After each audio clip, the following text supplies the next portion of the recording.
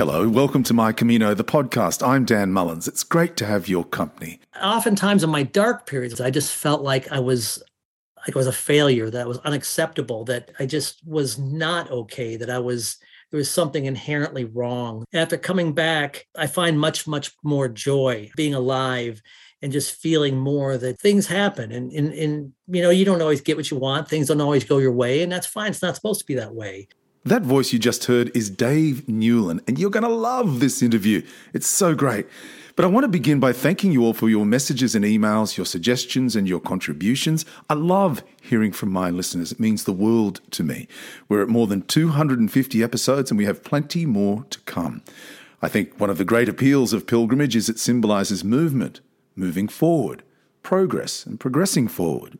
When you walk out of the albergue, casting glances at other pilgrims wondering if they had been part of the confederacy of snorers that was shaking the rafters of the accommodation the night before, you're heading off on a day of discovery, discovering the joy of slow tourism, the crunching of the road beneath your feet, the very same road that millions of pilgrims have traversed before you. You might be one of those pilgrims who must get at least 2 hours of walking in before they have their first café con leche. Or you might be a pilgrim who stops at the first café they see. The café right across the road from the Maria and Jesus albergue in Pamplona was packed the morning I walked out of the albergue, but a café 100 yards up the street was empty. I think back to the places I slept, the municipal albergue in Burgos, a magic place tucked in behind the cathedral. The albergue in Nevada, down by the river, 90 souls beating in time, cheek to jowl in bunks on a night pushing 100 degrees. Swimming in the pool and relaxing in a hammock in the garden of Albergue Vieira in San Martin del Camino. Blessings from the nuns in Sahun, pulpo in Melide, cold beers in the Plaza Mayor in Madrid. The memories are so sharp and clear in my mind. Perhaps it's because my mind was so clear as I travelled step by step on my journey of discovery. This is a podcast about El Camino de Santiago, the way of St. James. Pilgrims walk with the blessing of Christ's apostle James the Stronger, to become stronger, to be better selves, to share love and light. Plato said, "We can easily forgive a child who is afraid of the dark. The real tragedy of life is when men are afraid of the light." I'm going to tell you a Camino story to begin this week's podcast. My guest this week is Dave Newland. Dave listens to the podcast and drops me a line from time to time. He works rotating shifts at a nuclear plant as a chemical technician. He's been there more than 30 years. He works night shifts and generally keeps to himself. Well, when Dave was preparing to set off on the Camino, he didn't really make a big song and dance about it. He wanted to be his story, his journey. There were mumblings at the plant because no one had ever asked for that much time off before. One of Dave's colleagues was really interested in his journey and asked to stay in touch, so Dave emailed him every day. When Dave returned from his Camino, he walked past the main bulletin board for the entire plant, and there, pinned to the board, was a map of Spain. Dave's colleague had plotted his entire Camino across the map and pinned a marker at each town Dave had stayed at. I think his colleague appreciated this was someone doing something special. Dave Newland is on the line from the United States. Welcome, Pilgrim. Hi, Dan. It's a great story, right? Yeah, sure.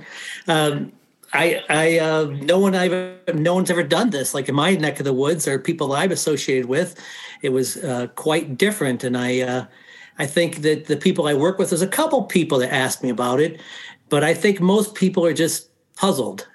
Yeah, What I did.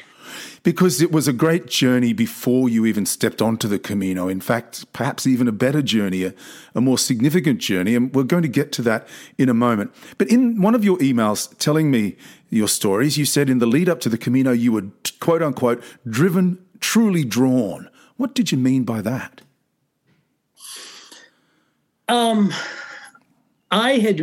When I discovered the Camino, when I come across it, the story of my wife said we saw a preview at a movie, then saw the movie. But my memory is I come across it in Parade magazine. She pointing it out, the movie The Way. And I had never heard of such a thing. And then I started researching it, and I went to my library and got whatever books I had available. And the first one they talked about, or they had, that I read, was Shirley MacLaine's book. And when she talked about that it was an ancient pilgrimage or path that was even before Christianity, that led under the stars, the Milky Way, and under the magnetic earth, leading them to the ocean, to the end of the world. I thought it, and reading about the people that did it later, for the pilgrimage for the church, I thought about people that were in pain or in sorrow, or they've been sentenced to do it, or for some reason. And I thought about these people in the cold, not knowing what's going to happen, and how they were driven. And I thought about Shirley MacLaine's line was, she would take off her shoes and walk barefoot because she wanted to feel the energy of those that came before her. And when I read that line, it was just like something exploded. I just feel these people, the ache that these people had. I mean, just walking this, not knowing where you're going to sleep, where you're going to eat, where you're going to get water, but they were driven to walk this path because they were searching for something. And I think that's where I was in my life. I was searching for something. I couldn't put my finger on it, but I was searching for something. And just the idea of these people before me, it just really resonated with me. And I just felt such a kinship of humanity through the ages of people that did this. So that's, I think, what I meant. I was driven. I didn't know what an answer would be by walking it, but I felt all these people before me that had done it, they also were like me, a seeker trying to find something. And I was hoping to find what maybe they had found. That's, I think, what I was driven for. Yeah, wow. Great answer. Okay, Dave, tell us about your knees. Oh, my knees. Yeah. The journey about my knees, long before I walked the Camino, I was well overweight. When I started this journey of my physical portion, I was 330 pounds. Cool. And I remember going with my son to Boy Scout camp, and I couldn't even walk up a hill. And going shopping with my wife, I might go in the store, and I'd say, I can't do this. And I would either sit or go back out to the car. So it led to knee replacement, and my doctor said, well, you're going to have to lose about 40 or 50 pounds before I even consider it. So I did. And I had both my knees replaced in 2011, one in July, one in December. And so after that, I just started walking, and I just fell into this path where I found it really relaxing and meditative to go walking. And so I just started walking more and more and more, which led to the eventually walking the Camino. Yeah. And you lost, like you said, an incredible amount of weight. Was it simply walking, or did you cut out some sort of foods, or was there some sort of strict regime? That's an incredible amount of weight to lose. Well, I mean, I followed a diet. But I lost over, a total said when I was walking the Camino, I probably had lost about 140 pounds. Wow. When I first started walking the Camino. And yeah, physically I did the walking, and I kept increasing the walking. I got like a pedometer first in the first editions of the Fitbits. But as far as eating, one of the things, I was going to therapy for several years, and one of the paradigms that really switched for me was, I come from a family that struggles with their weight, and I've had weight issues my whole life. And the paradigm that switched for me was, I had an uncle, and he had said one time he had diabetes, and we were walking down a road, and he was talking about visiting my parents' house, and my grandmother was there, and they loved to cook, loved to eat. And he said to me, I don't want to hurt anybody's feelings. I know they make this food and they want me to eat it, but I got to take care of myself. And he said, and I'm sorry if it hurts their feelings, but I have to take care of myself. And so somewhere along the line between all this, the paradigm shifted.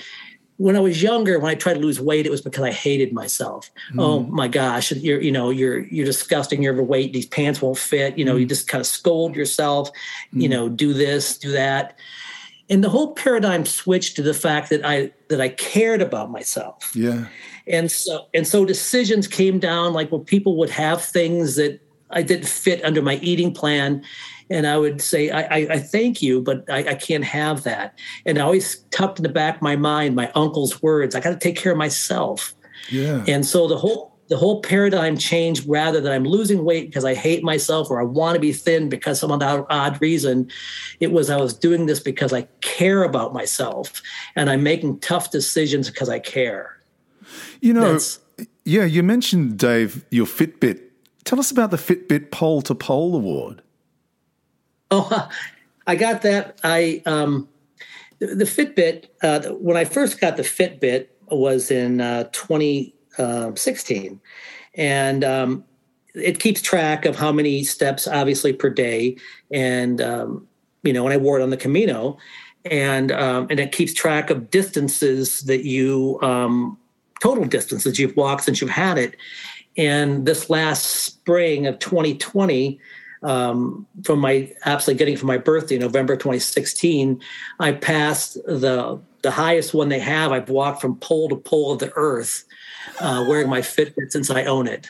That's fantastic. And I told my doctor, it's pretty cool, and I showed it to when I went to my 10th anniversary checkup with my doctor last spring.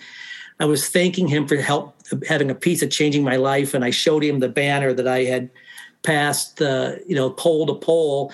And he took it down to their doctor and they both came down and they said, this is amazing, And I was pretty pleased that, and I still walk like 5 to 7 miles a day, every day. Yeah. Me and my, It's as good for the body as it is for the mind, I'm sure, Dave.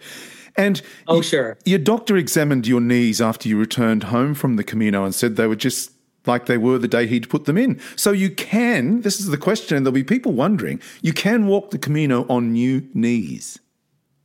Yes. I tried to take some precautions because I'm awfully paranoid of hurting them. And whether it worked or not, I decided to wear like ankle boots, thinking to myself that, ankle size hiking boots, because I thought to myself, it might prevent me from like springing my ankle, then falling. So I thought this little extra edge. Beyond that, there was some slope, spots like we're coming down from Alto di Padron where it's rocky and, like jagged rocks. I was going very, very slow, sideways, just kind of paranoid to protect them. But absolutely, my knees held up. And since that walk, my doctor said your knees look just like I put them in 10 years ago. So being overweight with sore knees wasn't your only issue, Dave. In one of your emails, you said, my wife pushed, cajoled me, talked and loved me so much, and finally convinced me to see a therapist for my depression. What does that life look like when your wife is desperate to get you to see someone about what she thinks is depression? Well, that was a dark time. I mean, that was really a dark period for me. And I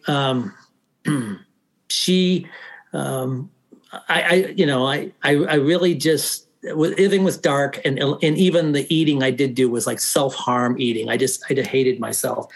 I'd got to the point I was with depression, and it was so dark that I really just didn't want to live anymore. I didn't want to hurt anyone. I didn't want to hurt my family. I would go to sleep at night begging, could I just have a heart attack? I just don't want to be alive anymore. Oh. And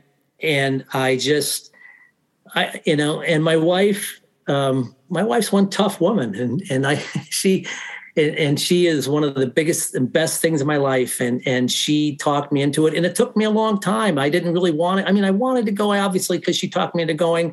I didn't, wasn't dragging fingernails on the sidewalk. But it took a long time for the therapist to really kind of start, unbending or straightening the wires of my head that took me there and put me in a different place. But it certainly was a very dark time, and I saw no more life I wanted really of this. And that was me back then, yeah. Yeah. And I asked that question, Dave, because you're speaking to me today in the hope someone listening might identify with you and your old life, and perhaps your change might prompt change in someone else's life. And in an article you wrote that you sent to me, and I'm going to share it as much as I can because it's wonderful. It said, and you mentioned there, it took many years working through the issues, straightening out the bends and the wires that distorted my view on life. Did your Did your therapist manage to find out why those bends and wires emerged? What prompted the depression? Yes, absolutely. I mean, I grew up in an alcoholic home, and my father was a very angry man as a child. He quit drinking when I was about 13, and I was the youngest of four kids. And so when all the violence was happening in the home, I think that, and I'm not judging my siblings. My siblings have their own view, and I'm not saying my view is any worse than theirs.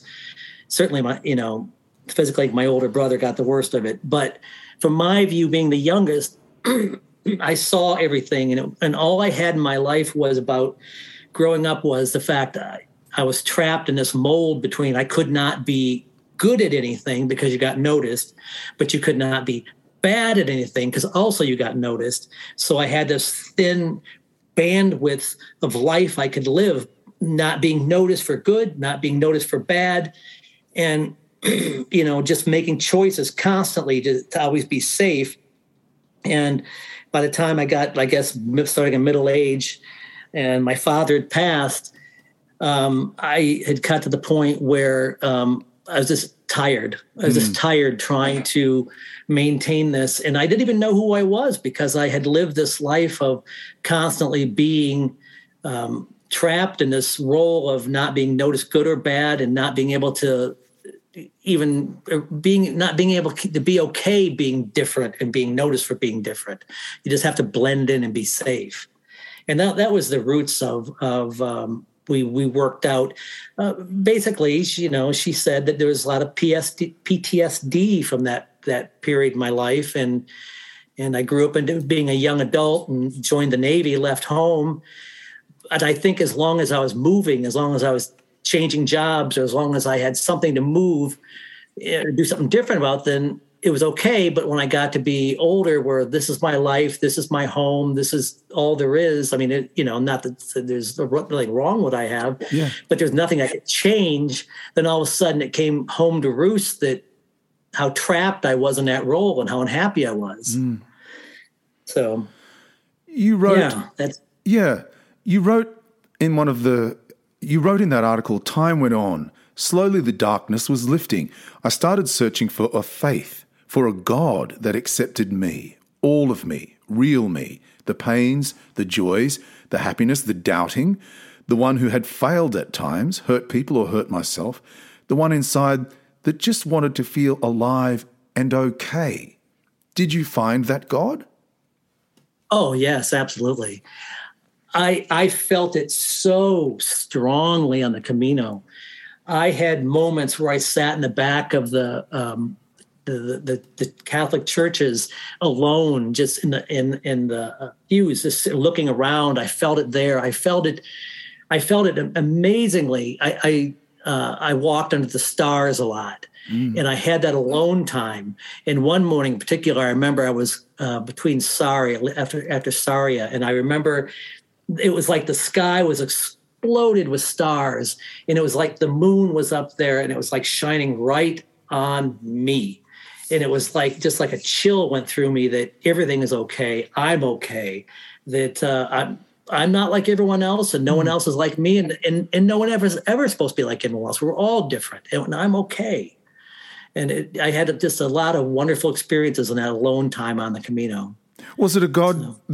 This God you found, was it a God you'd known before and perhaps turned away from? I think so. I mean, in the darker periods of when I was searching, I had tried to find faiths that fit for me, and a lot of the faiths that I tried fitting for me, it like my therapist would say that really that sometimes you were the voice of what you felt was God was the judgmental voice of your father, and through that period, and I was able to kind of come back and recognize that the meanness, the mean voice of God, that really wasn't the voice of God. That was a shadow or something. It was something controlling, but it was not the voice of God. I believe that God wants us all to be happy, and we're all meant to be like a cornucopia of people with different ideas and face and skin color and how we live our life. And I really felt that in, sort of the Camino, just meeting the different people from different countries and realizing they're like me. They have concerns, they have families, they have loves, they have joys. It really resonated that we are all different, and we're all seeking, and God loves us all, and we're all meant to be different, and I'm different. And I found that voice, and it was tremendously affirming. You wrote to me to say that you fell in love with walking. You said, I found it meditative, peaceful, a time to shuffle the cards in my mind, trying to make sense of thoughts. I absolutely love that line. Time to shuffle the cards in my mind, trying to make sense of my thoughts. What game were you playing? I guess if I could try to imagine any game, it would probably be in solitaire or something like that, shuffling the cards, trying to make them make sense, and trying to organize them into thoughts, usable thoughts. What's your wife's name, Dave? Holly. Holly. We've been married 39 years. Wow. Holly, as you said earlier, Holly showed you an article about the way in a doctor's waiting room and the way you went. And then this Camino calling was very powerful. As you mentioned, you read Shirley MacLaine's book and Paulo Coelho's The Pilgrimage, and you wrote that you imagined these people, humans like me, living a life quietly, prayerfully, walking the ground under the stars, walking in hope of pain and worries being lifted. And you said, my heart ached for them, my whole soul, spirit just ached to do this, to feel what they felt, to heal. So tell us about the day when you said, I'm going to do it. Well, it was a process of the different steps of the doctor saying okay, work saying okay, then prepping for it. But when I decided to do it, I was very, very nervous about it. I mean, it was important to me. It felt so deeply important to me that I had to do this. And so I just really prepped constantly with the idea that to try my best to be ready. And so there was a lot of like determination or stubbornness that I can do this. And even like the first day, I remember walking up the Pyrenees and, stopping and catch my breath and thinking to myself, at the time I was 56, thinking, that men just like me, women just like me, people like me, have done this, thousands, millions have done this. I too can do this. But it was a moment of like a stubbornness to decide I'm going to do it. Or, there was a sense of I need to do this, and then I need to be as prepped as I can to do this because I really want this. Yeah. And yet you were quite cautious and indeed a little frightened because everything was going great. You were getting fitter physically and mentally and developing the courage and the understanding of what you were about to undertake would not only benefit your health but your mind, until you read about Camino families and albergues, and it frightened you. You didn't want to be in crowded places. And I guess the question I would sort of like to ask you is how you overcame that fear, or did you? I struggled. I have moments. I developed some. My therapist gave me some tips on how to handle situations, and my wife was certainly very, very encouraging of it. Yeah. And there were certainly times that I had. I was sitting rereading my diary from last night of the Camino. And there's some entries in there that I write about just tremendous days, how happy I was. And I have the other days where I was kind of overloaded by what I did. But I wanted to do this. And I remember telling myself, if I'm at any albergue I'm at, if any place I'm at, they say, do you want Camino dinner? I'll say yes. because I wanted to meet people and I wanted to see people. But it was a challenge. And I had times where, I mean, like I was in Granone and I stayed at the old church there, sleeping on the mats. Yeah. And one of the things, one of the tips I had, my therapist has, always arrive as early as you can. And so you're there as things kind of get loud around you, not walk into the loudness. And so I was the first one there, and I did want to spend for dinner. And I met a really wonderful fellow from Canada that I come across several times walking, and we'd had a beer across the street, and we did our clothes together, and we had a lot of talking. He was just a great guy. And then we come down to the dinner.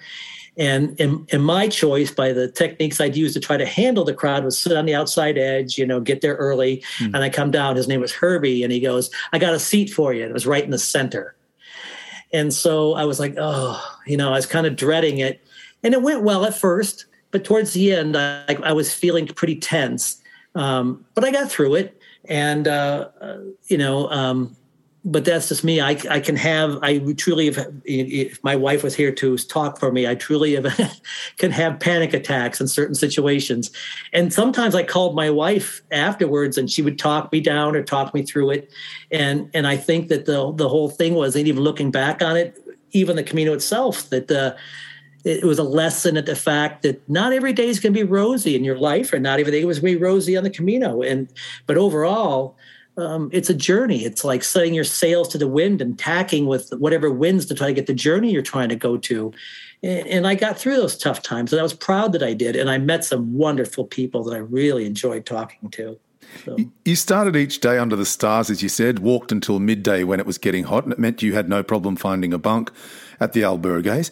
How long did it take, do you think, Dave, for you to feel the magic of the Camino and to discover what it was you perhaps had hoped to find? Oh, day one. Oh, I flew into Biarritz, France, and I was going to take. I had read there was kind of a van or something you could get a ride to Saint Jean, and it said it's very rarely filled up, but it could be, obviously. So I got there and it was filled up. And so I don't know any French. And so I'm debating how to get to Bayonne to get the train to Saint Jean. And I was out by the looking at the bus signs, trying to make, the maps, trying to make sense of what bus to get on. And a lady appeared, and she was a retired teacher from Brazil. And she didn't know French very well. She taught Spanish and Portuguese, because her first language is Portuguese. And so she stayed with me. She rode the bus with me to Bayonne. She was with me in Bayonne, and she was trying to show me how to get the tickets to the train to go to Saint Jean. And because she was helping me, she missed the train. And so we both missed the trains. We had 3 hours together just to hang out together. And we had lunch together, and we went, rode the train to Saint Jean. I never saw her again for the day because I was at a different albergue, but she was there, and it was like the magic of that woman out of the blue helping me was just immediate that this is really neat. This is special. I love it. I love it. Let me read you a passage from the article you sent me, and you might tell me how this makes you feel. Walking under the stars, under the shining moon, watching the sun come up, first the sky lightening, then the beginning of the orange sun, then the sun peeking up, then finally, there it was, a new day. That's where I found the voice of God. I was on the curious, ancient trail, as millions before me, seeking. I sat in the back of quiet Catholic churches, and in the quiet I would be overwhelmed with the sense and the feeling of those who had been in those seats, feeling their pains, sorrows, joys, and God's love. My religious faith is that I am a Quaker. In the silence I find God. Those beautiful Catholic churches, during Mass, I felt nothing as not being Catholic and not knowing Spanish. The ritual meant nothing. But, oh, my God, in the silence, sitting in those magnificent cathedrals, I felt the presence of God. What do you feel when you hear that passage? It makes me a chill down my spine because I remember sitting there. And just looking around and just being overwhelmed with the beauty and just being I felt I could feel these people from years, people that were there for weddings because it was joyful, people there for baptisms because it was joyful, people there that were crying in sorrow because someone had passed away. And it just seemed like such a spirit of energy of life there, of being alive and living a life, and the sense that everyone had, these people that had been there before me. It just sometimes it felt like it was overwhelming me, that it just brought me to tears at times sitting in the back of those places. It's an amazing feeling. Tell us about walking into Santiago de Compostela. I'd met a girl that morning that I'd actually come across in No Sombrero, and we walked in together. It was kind of a misty morning because it was a little bit foggy, a little bit misty. And she was really hustling because she wanted to get to the noon mass.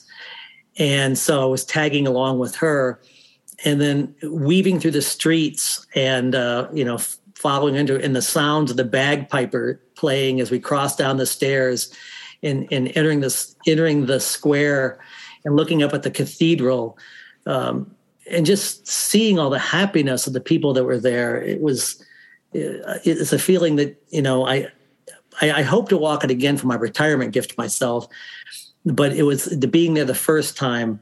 It was just such an astounding feel looking up there and just thinking about all the people that had been there and the people that were there that day running around, the joys in her face. It was incredible, just very incredible. And you decided to walk on to Muxía. Why? Well, I wanted to walk to Muxía. I wanted to walk to the ocean, period. I just felt like if I didn't walk to the ocean, it would just be sort of incomplete. I'd always had in my mind Muxía first. And when I went to go to the cathedral, I had to store my backpack. So I went to a place where I think it was €5, they held your backpack. And I was talking to the fellow there about doing that. And he goes, "Oh, go to Muxía first, then Finisterre." And because I avoid crowds, in the ending of the way, it really appealed to me. Yes, that's where I want to go. So I walked to Muxía, and that was amazing too. I mean, I'd had this big goofy dog following that last day quite a distance. I was feeling awful. He's a big friendly fella following me. He made me happy, but I was worried about, this isn't your home. And finally he went the opposite direction back towards where he came from. And eventually weaved around and the first glimpse of the ocean. And the day I got there, it was beautiful, beautiful sunny day.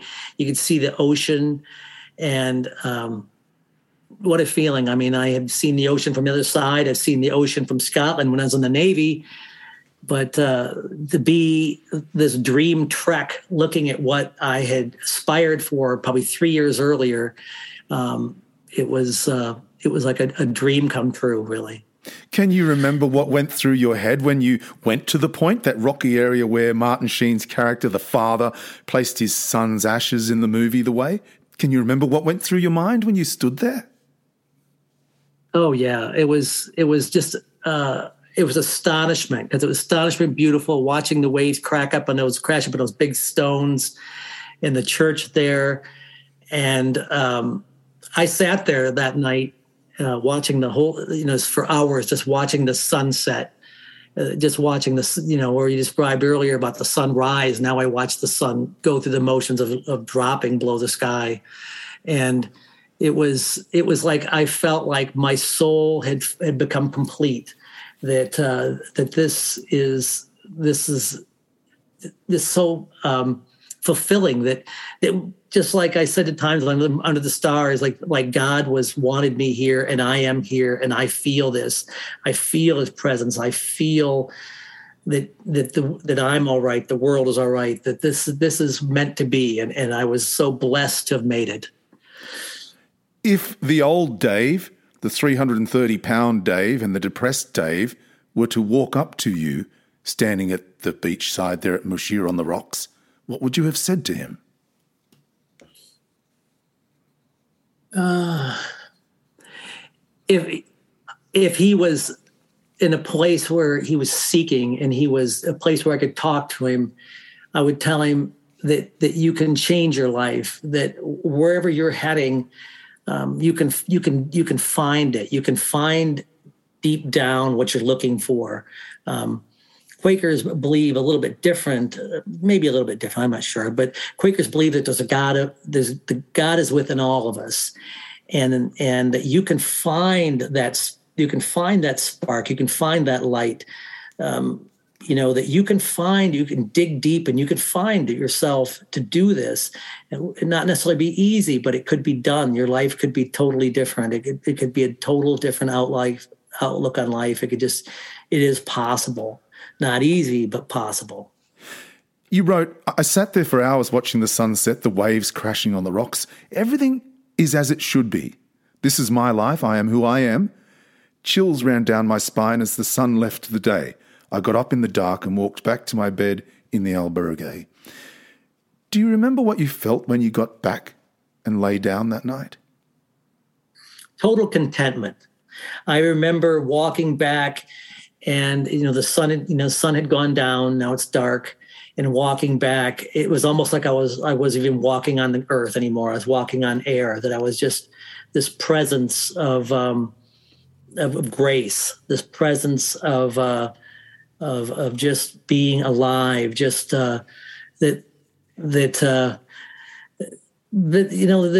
I know, just a sense of grace. Like I was almost floating. I just couldn't believe that I had just witnessed and saw what I saw, that I am where I am right now today. You finished the article. Oh, you had your picture taken at the Zero marker in Finisterre, and you wrote and finished your article by saying, my life had changed from that man that didn't want any more of life. I was now alive, whole, so happy.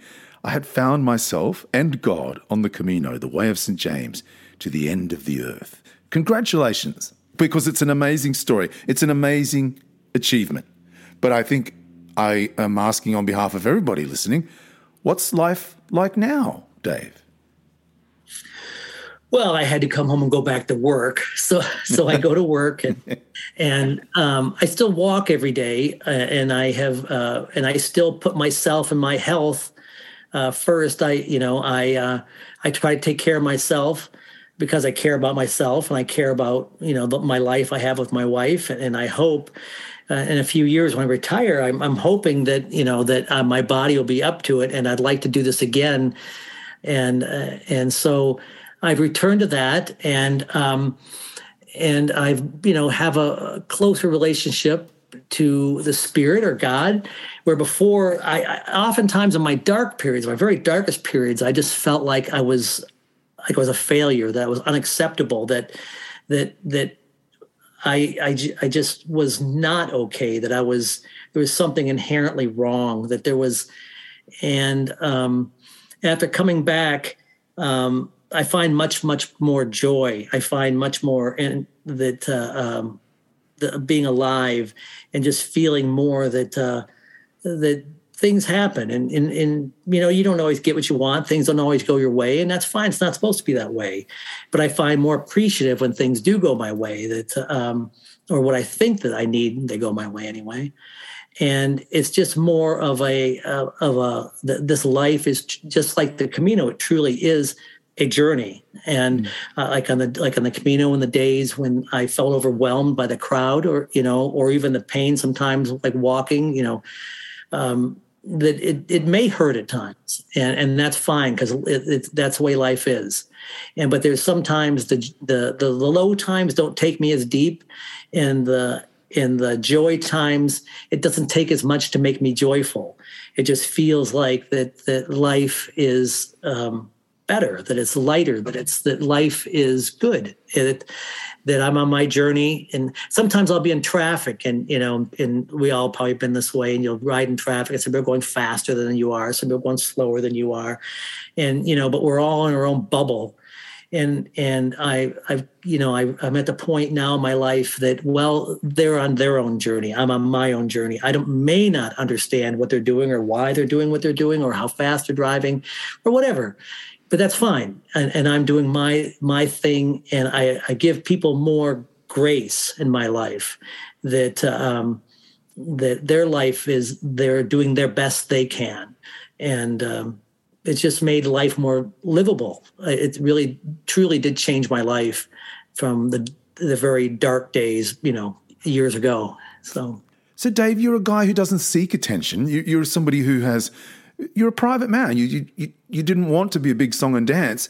Why did you reach out to me? Why did you feel so driven to tell this story?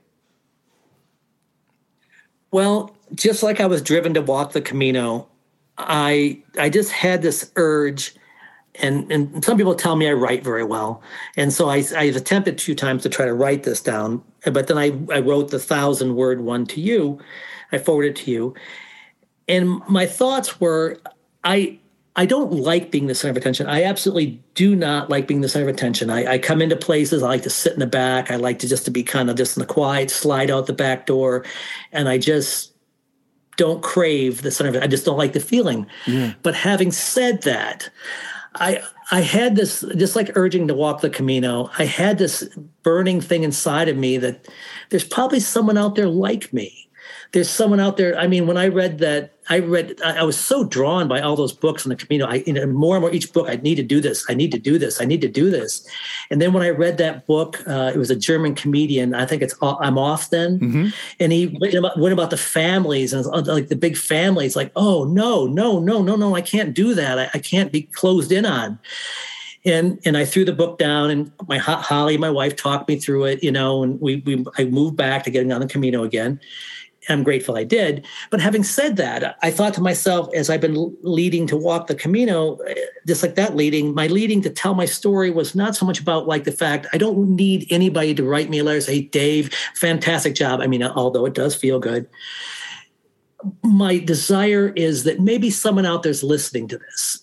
Maybe someone's listening to this and they know somebody like me and say, hey, you got to listen to this. It doesn't matter. But if someone hears me tell this story and says, if he can do it, I think I can do it. I think I can. That is so gratifying. That is so, if they could change their life, that would just, it's so touching. I don't even need to know that it changed your life, but just the thought it changed my life is so touching. Wow. What a wonderful gift you have given to yourself, Dave, and your family. Yeah, truly, truly wonderful. Hey, tell us a Camino story, Dave. Well, I was talking to my wife about this, trying to figure out what story to tell. And I guess this is probably a funny story. I did get up. I didn't originally. I work rotating shifts, my job. And for whatever reason in my life, I very rarely sleep much more than 6 hours. And so I found, like in Roncesvalles, the lights went off at 10. And the first day I woke up, it was like 4:30 in the morning, staring off in the dark. Okay, now what am I going to do? And that started my pattern of getting up that early. And so I fell in love with getting up that early because I liked that alone time, my alone time on the Camino. Like I said, I like the stars and the sun coming up. And so I checked, and I tried very, very hard to try to be very careful not to wake people. And so I'd choose a bunk by the door so that it didn't, I try not to make as much noise. I had a strategy of trying to get my things out without making noise. Even one night, like in Najera, I left my backpack like outside the door, so it wasn't even in the room, keeping my valuables with me. So, and usually when I checked in, when people come in after me, I tell them I'm going to get up very early. I'm going to try very, very hard not to disturb you. And so I was in an albergue a little outside of Sarria. And this young guy from France says, he goes, I'd love to get up that early. And I said, and he goes, but geez, aren't you scared of the dogs? I said, no, I've never had any problem with dogs. And he goes, well, I'd like to get up with you. Is that okay? I said, absolutely. I said, I'd love to have the company. I said, but I'm not going to wake you. But if you wake up, you certainly can come along with me. Well, he didn't wake up. But anyway, so I was walking along about, maybe a half an hour into the walk. And I'm walking, just my own thoughts, hearing the gravel crunch under the stars. And all of a sudden, I hear this noise to my right. And in the darkness, I hear something big coming towards me. And it sounds like something, and I realize it's like nails coming in the dirt. And so I dead stop, and I had like the headlamp on. I turned to the right, and I see these eyes in this, and it was a dog, and it was a big dog, and he was coming, and I had my backpack on, and I had my walking sticks. It's like, okay, what's going to happen now? And just about the time my mind was trying to flash through, what could I do now? I heard the chain catch. And, and the chain catch, and you heard the dog jerk to a stop. And so I was very, very, very relieved. But that was the only dog story I have to tell. That, that guy, he'd mentioned that. And so, and I'd never had a dog issue. And there was that story. And I was very, very grateful that I didn't have to encounter him closer up, because he sounded big. How wonderful. Well, what a blessing it is to have been able to spend this time with you, Dave. I was delighted to read your article, your 1,000 words, and it just rang, for me anyway, rang the bells of a story that ought to be told. So thank you for taking the time to talk with us. Your journey really is and has been a heartwarming, reaffirming endorsement of El Camino and the joys of pilgrimage and the joys of Holly and her love and light. You're a good man for reaching out to tell your story, Dave. Thanks for having the courage to talk to us. Buen Camino. Thank you. Buen Camino, Dan. Just before we wrap it all up, I thought it was only fair that, given Dave had been through so much extraordinary change, I reach out to the person who is the recipient of most of that change, his beautiful wife, Holly. Now, Dave doesn't know that I've reached out to Holly, and I'm hoping this is a surprise as much to him as it is to all of you. And it's also a surprise that Dave has been so blessed by this Camino experience. And I begin by asking Holly what she has seen, what change in this man. Well, it's like when he came back, even when he was over there, he would call me every day and to tell me the interesting people he met, the history, and the beauty. And he was talking about one area that's really flat that most people like to buzz through. And he was talking about how beautiful it really was, the wave of the grains. And he said it just looked like an ocean across there. And when he came back, and even since he's been back, he likes to watch anything related to it. And he talks about, oh, I've been there. And you could just see like he's back there again. And it really meant a lot for him to be on that journey. And he really wants to go back when he retires. And we're hoping to go together, because I would have to walk a lot slower than he would due to my medical conditions. But I think that would be such a cool trip for both of us to experience together.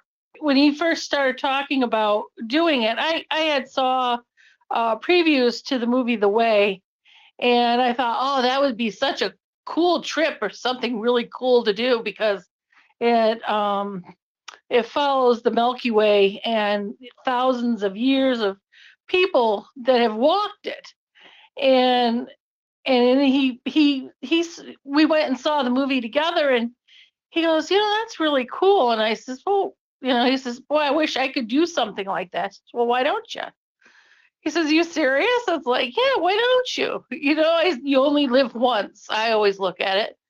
And so he started preparing for it, and he decided he wanted to do it, started preparing for it. And he walked a lot of trails around here to get ready for it. And as he was getting closer, he was a little nervous about going. He says, are you going to be okay? I said, no, I'll be fine. And he's like, do you think I could do it? He says, do you think I'm going to have any challenges over there? And I says, well, I think you could do it physically. I said, but sometimes I think you're going to have the challenge of crowds of people, because he doesn't do well in crowds of people. And but I says, you can make it through it. I says, maybe you'll learn something, And so he did. He realized he could make it through it, and even the crowds of people, and he just, I don't know, he came back like a whole new person. And and I would recommend it for anybody to Actually, I think it's a journey that you find yourself. He always asked me if I'd go and do it to him, go and do the trip with him, and I've always said, no, I probably won't do something like that, And I just want to let him know, yeah, when he retires, we're going to do it together. So he'll find out. He will find out at the end of the podcast that I will do it with him. But we'll go slower, and I'm sorry, I'll have to stop and pet every cat along the way, talk with everybody along the way. Because I love people. I'm a very people person. So, and I like to strike up conversations with everybody. So it'll take a while for us to get through. There you are. It doesn't get any better than that. My guest this week was Dave Newland. If you'd like a copy of Dave's 1,000-word article about his experience, just drop me an email, danmullinsmusic@gmail.com. danmullinsmusic@gmail.com. I'm certain Dave won't mind me passing it on to you. Plato said, "We can easily forgive a child who is afraid of the dark. The real tragedy of life is when men are afraid of the light." What a blessing to have had 45 minutes with Dave Newland and with you. Love and light to you and yours. Here's to a brand new year. Until next week, I'm Dan Mullins. Buen camino.